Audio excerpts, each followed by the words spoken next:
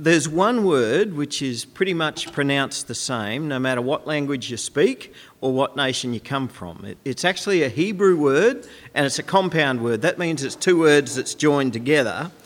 And rather than translate the word, we transliterate it. That means that we spell it out in our alphabet and claim it as our own word and just say it the same way as the Hebrews do. Is anybody going to have a guess at what word I might be thinking of? I'm taking guesses. No guesses. All right, maybe if we put up the first slide of the Bible reading, it might help us. That's not usually how loud we usually say that word. Does we want to? Hallelujah, that's right. Hallelujah.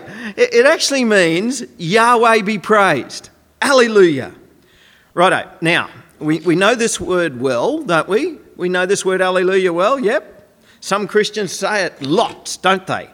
All right. Now, how many times do you reckon that word appears in the New Testament? Now, I'm going to make it easy for you. I'll give you multiple choice. Okay, we're going to have 4, 24, 124, or 324. All right, so multiple choice. Who's going to go with A? Nobody with A? Roy's going with A. Who's going with B? Noah's going with B. Who's going for C? Okay, there's a fair few, a smattering there. And D, remember this is a word we know well. Okay, there's a fair few who's going with 324. All right, Roy was right. 4 times. In the whole of the New Testament, we get to hear the word hallelujah a total of 4 times. And all 4 of them are in the first 6 verses of Revelation chapter 19. All right, so we're going to hear all 4 of them today. The Old Testament, though, that's a different story. We get to hear it about 20 times in the Psalms in the Old Testament, but only if you're reading the Septuagint, which is the ancient Greek translation of the original Hebrew. And a few English translations are translations of the Septuagint, the Greek translation, and so they might translate it as Alleluia, but most of our modern Bibles don't have the word Alleluia in the Old Testament at all because they translate it direct from the Hebrew. All right, so if you want to sound really religious, or if you don't mind being branded as one of those Jesus freaks, well, feel free to shout out the word Alleluia anytime that it's appropriate, because it means what? Yahweh be praised. Praise God. All right? So, we're now going to read Revelation chapter 19, and because you're all so excited and blessed to be able to hear God's word today, all the people are going to respond, Alleluia. Ah, excellent. Righto. Revelation chapter 19. After this, I heard what seemed to be a loud voice of a great multitude in heaven crying out, Hallelujah! Salvation and glory and power belong to our God, for his judgments are true and just, for he has judged the great prostitute who corrupted the earth with her immorality and has avenged on her the blood of his servants. Once more they cried out, Hallelujah! That's good. Work with me here. This is great. The smoke from her goes up forever and ever. And the 24 elders and the 4 living creatures fell down and worshipped God who was seated on the throne, saying, Amen, Hallelujah. And from the throne came a voice saying, Praise our God, all you his servants, you who fear him, small and great.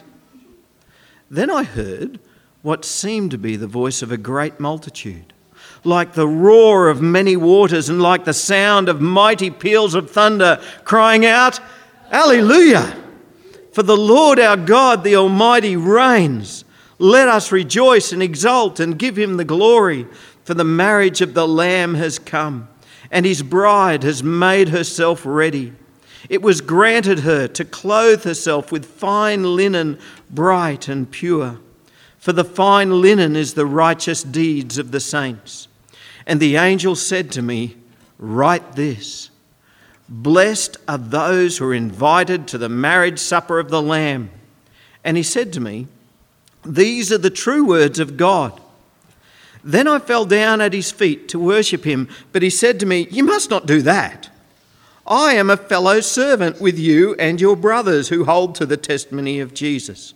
Worship God, for the testimony of Jesus is the spirit of prophecy." Then I saw heaven opened, and behold, a white horse. The one sitting on it is called Faithful and True, and in righteousness he judges and makes war. His eyes are like a flame of fire, and on his head are many diadems, and he has a name written that no one knows but himself. He is clothed in a robe dipped in blood, and the name by which he is called is the Word of God. And the armies of heaven, arrayed in fine linen, white and pure, were following him on white horses. From his mouth comes a sharp sword with which to strike down the nations, and he will rule them with a rod of iron. He will tread the winepress of the fury of the wrath of God the Almighty. On his robe and on his thigh he has a name written, King of Kings and Lord of Lords. Then I saw an angel standing in the sun, and with a loud voice he called to all the birds that fly directly overhead, "Come, gather for the great supper of God, to eat the flesh of kings, the flesh of captains, the flesh of mighty men, the flesh of horses and their riders, and the flesh of all men, both free and slave, both small and great." And I saw the beast and the kings of the earth with their armies gathered to make war against him who was seated on the horse and against his army. And the beast was captured, and with it the false prophet who in its presence had done the signs by which he deceived those who had received the mark of the beast and those who had worshipped its image. These two were thrown alive into the lake of fire that burns with sulphur. And the rest were slain by the sword that came from the mouth of him who was sitting on the horse, and all the birds were gorged with their flesh. Well, we're really at the business end of the book of Revelation now. This week in chapter 19, and then again next week in chapter 20, we're going to be getting two different views of the final battle, in which the nations, the high and the mighty and the kings of the earth, will directly oppose Christ in war. Now, when the kings of earth oppose the King of Kings and the Lord of Lords, when human and demonic armies oppose the armies of God, who do you suppose is going to come off second best? It's a foregone conclusion, isn't it? Christ is going to win. And so today, in chapter 19, we have the picture of Jesus Christ victorious. He's the winner. And those who are with Christ are being invited to the wedding feast. This is looking forwards to the final things. When Jesus Christ returns, the wicked are judged, and Jesus is united with his church, with his disciples, in eternal glory. So, chapter 19 begins with the great Alleluia chorus. God is praised, Alleluia. But why is God being praised? God is being praised because Babylon has fallen. That's what we've been learning about last week and the week before as we read chapters 17 and 18. Godless civilization, that civilization which is against God and against God's children, is fallen. It is no more. That society that grew so wealthy and lived in such luxury and yet was so unjust is fallen. That society that persecuted God's children is fallen. And so the disciples of Jesus are rightly going to rejoice and sing out, Alleluia. This is what the Alleluia chorus is celebrating, the fall of Babylon. Salvation and glory and power belong to our God. God is going to save his children. He will bring glory to himself because in his power he is going to destroy that godless civilization that has been persecuting his children for so very long. As we discovered, I can't remember if it was last week or the week before, Antichrist is the one who's actually going to do it, but it is God who wills it, and it is God who brings it about. Alleluia. But the Alleluia chorus continues to flow even after it stops talking about Babylon. By the time we get to verses 6 and 7, we're not talking about Babylon anymore. And yet we're still shouting Alleluia, and we're shouting Alleluia for a different reason. We're shouting out Alleluia because it's a reason for joy that there's a wedding on. What a time of joy. We love weddings. And this is the wedding of the year. It's the wedding of the century. It's the wedding of all time. It's the wedding of eternity. It's the marriage of the Lamb has come, and his bride has made herself ready. Now, I do hope that the blokey blokes amongst us can graciously and joyously accept this metaphor that we're going to be a bride. I hope you're not finding that too girly for you.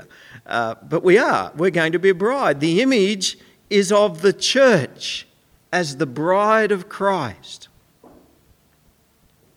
In just under a month, it will be 25 years since I stood at the front of a church and I looked down the aisle waiting for the bridesmaids and wishing that those bridesmaids would forget that they'd rehearsed their slow gliding steps to get down the aisle. And I wish they'd just hurry up and skip down the aisle so that I could see my bride. But you know what bridesmaids are like. They do exactly what they're told. And so they did their slow gliding steps all the way down, taking their time. But then finally she did appear.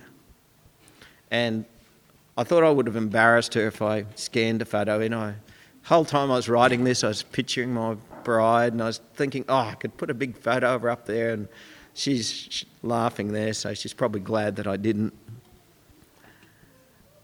There she was. She's my bride. Oh, actually, at this point, was she still my fiancée or was she my bride? I came to the conclusion she was my bride because it was our wedding day. And so my bride appeared in all of her radiant beauty.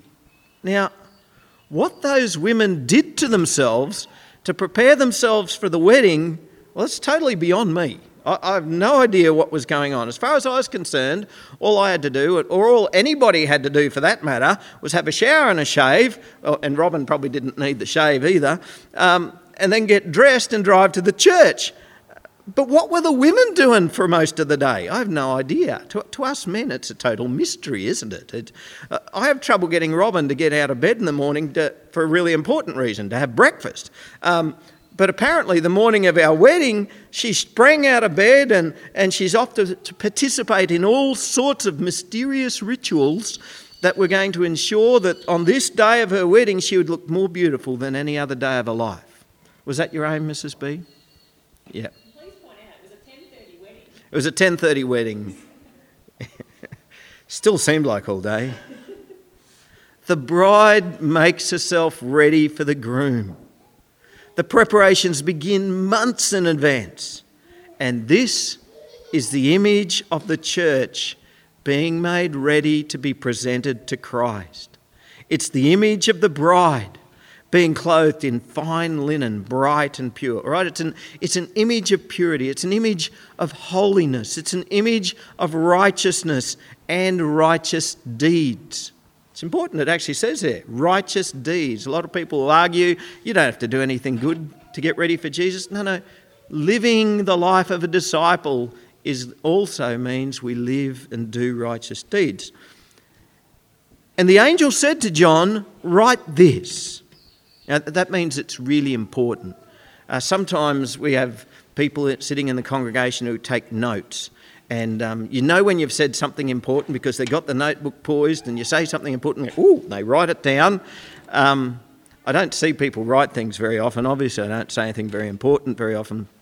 But he's saying, write this. That means this is really important. Write it down. Blessed are those who are invited to the marriage supper of the Lamb. This is important. This is very important. This is extremely important. Have you received an invitation to Jesus' wedding? Are you going to be presented along with the rest of the church to Jesus, to spend eternity in loving relationship, united with Christ in his glory? Have you received an invitation? This is really important. Many are called, but few are chosen. Jesus told a parable once about a king who gave a wedding feast for his son. And he sent out all of these invitations, but nobody would come. What an insult. How rude to decline an invitation to a wedding, a royal wedding at that. What's that saying about the person who's inviting you? It's telling them that you don't want to have anything to do with them. And when this king sent out these invitations, they said, we're not going to come to your wedding. That's telling them, we don't want anything to do with you, king. A wedding is a once-in-a-lifetime celebration that you would juggle your calendar and make every effort that you possibly can to be there. But these people said, no, we're not coming. And again, the king sent out his servants to beg the people to come to the wedding. Some ignored them. Some went about their business. Some abused the servants who were delivering the invitation. And some killed them. And so the king destroyed those who had murdered his servants, and the invitation was sent out even further afield. It says, but when the king came in to look at the guests, he saw there a man who had no wedding garment. He said to him, friend, how did you get in here without a wedding garment? And he was speechless. Then the king said to the attendants, bind him hand and foot and cast him into the outer darkness. In that place there will be weeping and gnashing of teeth, for many are called, but few are chosen. What's the point of this parable? Let me start from the beginning. None of us deserve to be saved. None of us deserve to be presented to Christ as his bride. None of us deserve to be a part of what makes up his church or to be united with Christ for all eternity. That's what grace is about. The free gift of God is that even though I don't deserve it, and even though you don't deserve it, Jesus died so that all those who believe in him will have their sins washed away and they will be pure and holy. We get a new chance at life. We get a new chance at eternal life. Those who reject God and reject his invitation in this life, well, of course, they're doomed because they don't get forgiveness. They don't get eternal life. All they get is judgment. And at this point, I want to make something very clear. Many atheists, with venom in their words, hate God and they hate his gospel because they misunderstand the gospel and they misunderstand the whole concept of judgment. And they say, are you going to tell me that God is going to judge me just because I don't believe in him? And the answer to that is no. The answer is you're not going to be judged for not just believing in God. You're going to be judged for your sin. You're going to be judged for the wrong things that you've done, which includes not believing in God. God is a righteous God. And because God is righteous, he cannot let sin and wrongdoing go unpunished. But God is also a loving God. God is also a merciful God. God is also a forgiving God and a saving God. And so God gave of himself. Jesus Christ, his one and only Son, the only righteous man, the only sinless man who ever lived, he took the judgment that we deserve. The only one who didn't deserve judgment took the judgment of many. And then he invites us to believe in him. He invites us to trust in him. He invites us to follow him. And those who repent of their unbelief, those who repent of their sin, their wrongdoing, are forgiven. And they won't be judged. Right? You're seeing the importance of this. We all deserve to be judged, and we are all offered the gift of God. And when we let go of our pride, when we let go of our unbelief, when we give our hearts to God, to love God and to trust God, then the judgment that we already justly deserve is stripped away. It's nailed to the cross. If we have a desire to be united with Christ in all of what that entails, united to Christ we will be. That's the beginning. But there's something that we've been learning about the Christian life as we've been reading this book of Revelation. And that is the place of ongoing repentance, obedience, and faithfulness. A good example can be found in the letter to the church in Sardis, which we encountered way back in chapter 3, where there were only a few who had not soiled their garments. And those who had not soiled their garments would walk with Jesus Christ in white because they were worthy. But what of the others? Remember, Jesus is talking to a church here, and there was only a few of them who had not soiled their garments. What of the others? They hadn't been faithful. They hadn't been obedient. They hadn't been holy. What of them? Well, all was not lost for them. Jesus gave them an opportunity to get right with him again. Repent. Get right with Jesus again. And follow Jesus again, only this time do it with your whole heart. Live in faithfulness and obedience. That's the way to be pure and holy and ready for the coming of the day of the Lord. When Jesus returns, there are going to be two suppers on that day. The supper of the marriage of the Lamb, where those who are faithful to Jesus will be invited as dinner guests. And then there's another supper, and that's not a supper you want to be at. And to hear about this supper, I have to talk about something a lot of people never want to hear about. While the faithful disciples of Jesus are invited to the wedding supper as dinner guests,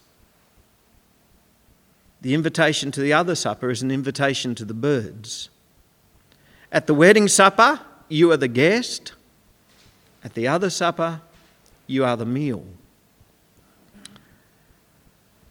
A couple of weeks ago, Roy and I drove to Dirranbandi, Roy, for the Bush Disciples evening service.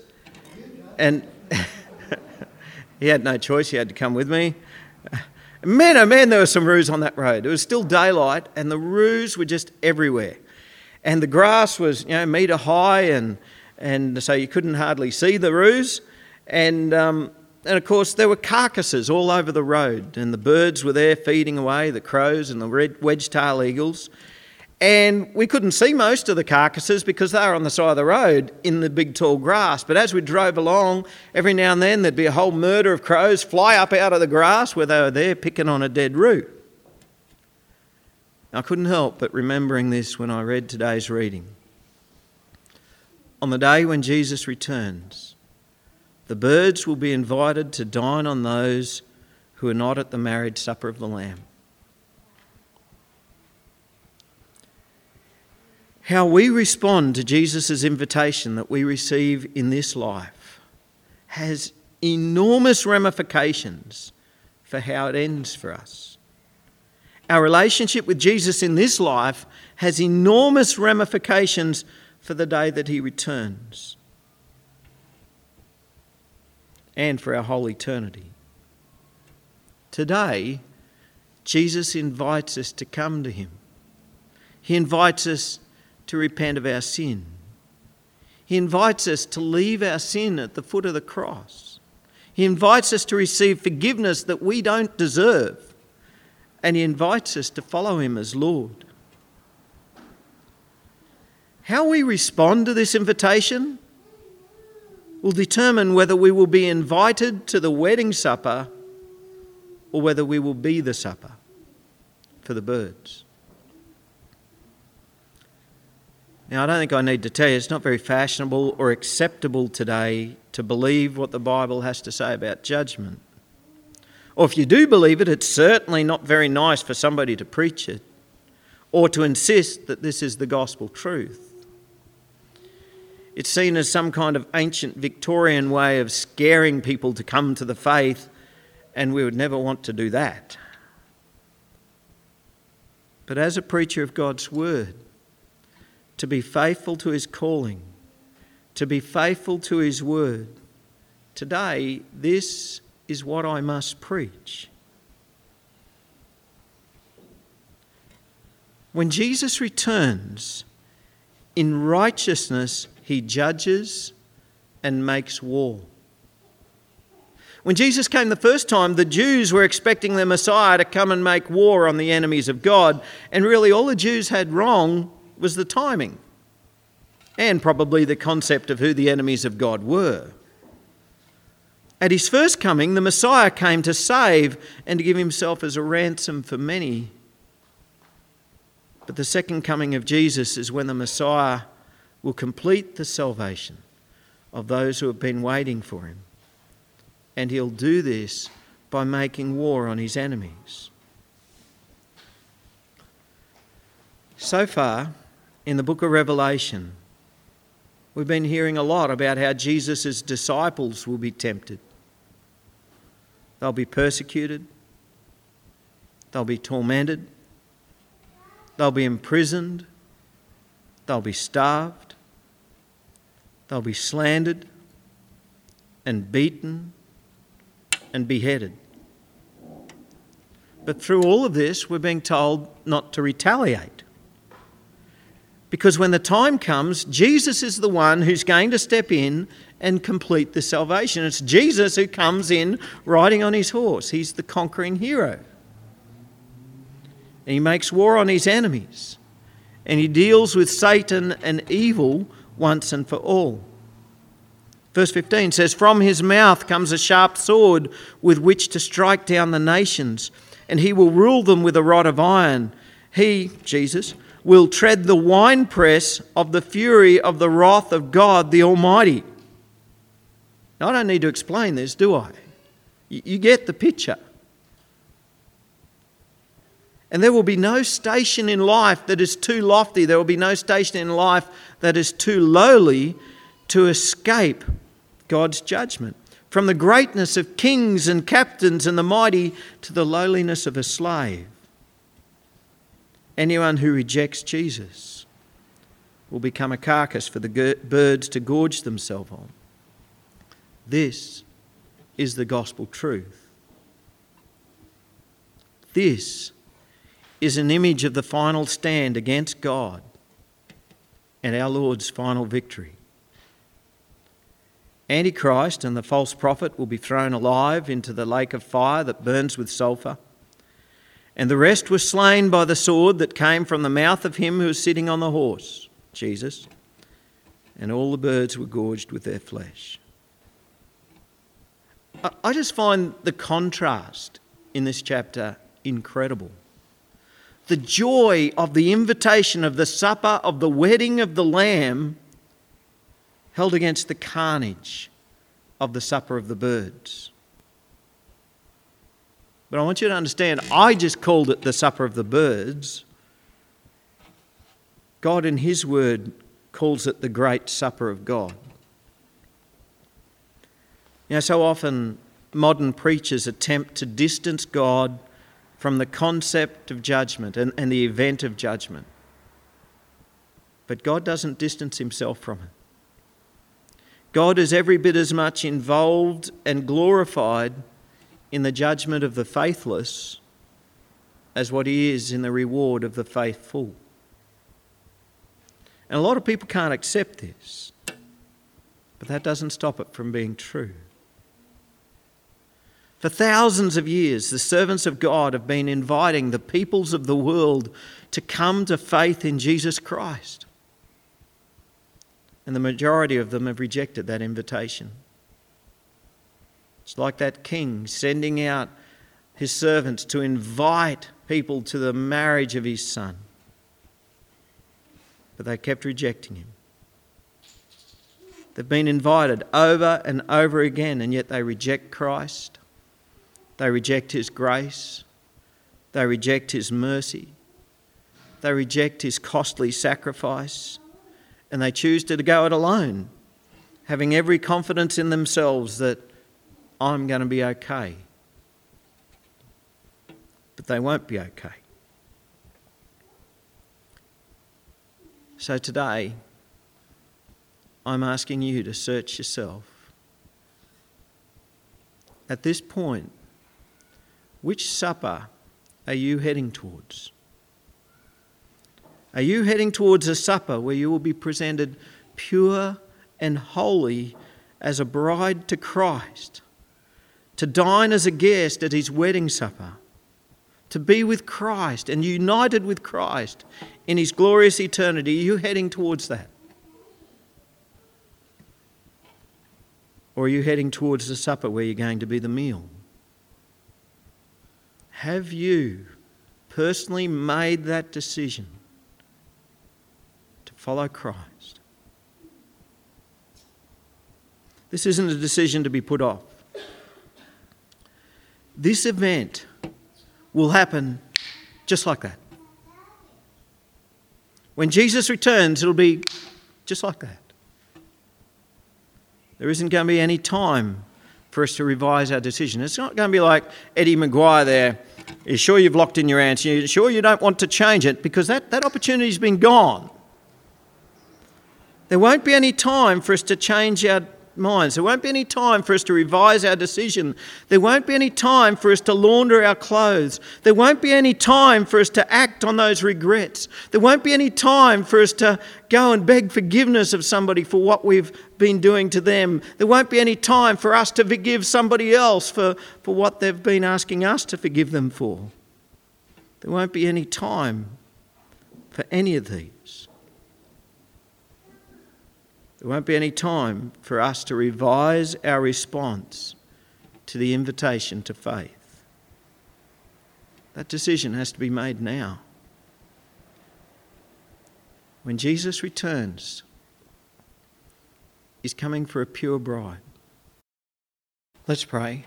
And if you feel that you need to be making yourself ready as the bride of Christ, you might want to fall on your knees as we pray. Let's pray. Lord Jesus Christ, we thank you that you gave yourself for us. We thank you that your sacrifice is for everyone. There is none too great and none too small who cannot be saved. And Lord, we want to personally thank you today for your sacrifice that you made for us personally. Lord, we acknowledge that I rightly deserve judgment. I don't deserve to be your bride. I don't deserve to be united to you. And so, Lord, I thank you for your grace. I thank you for your mercy. I thank you for the enormity of your forgiveness. That no matter how wicked I've been, that as I confess my sin to you, you forgive me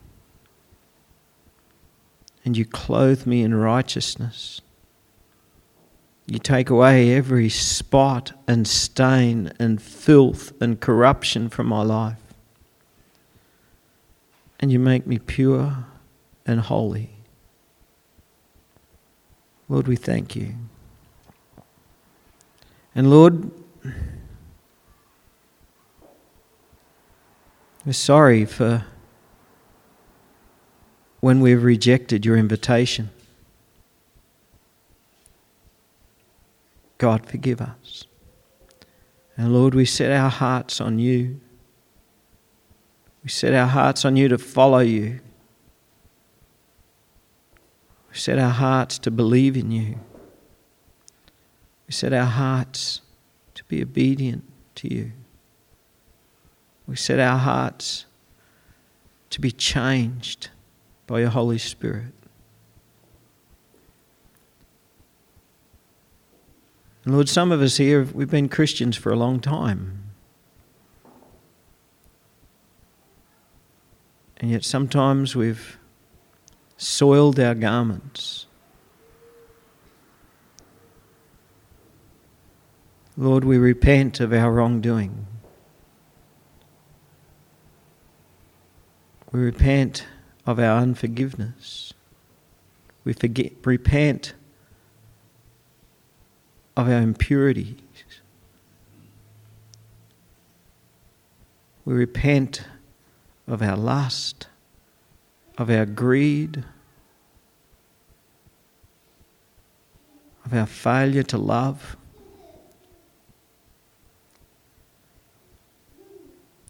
We repent of our slander,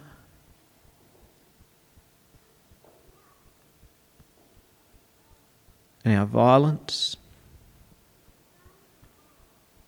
our vile language.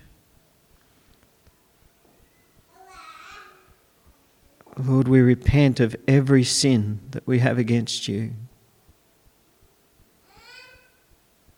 God, forgive us. And Lord, we are totally aware that it's not in our power to be pure and holy on the day of the wedding to the Lamb. And so we praise you, God, that you purify us once again. And we pray, Lord, that you would fill us with your Holy Spirit and that the fruit of the Spirit would grow in our lives. That this picture of holiness would become a picture of our lives.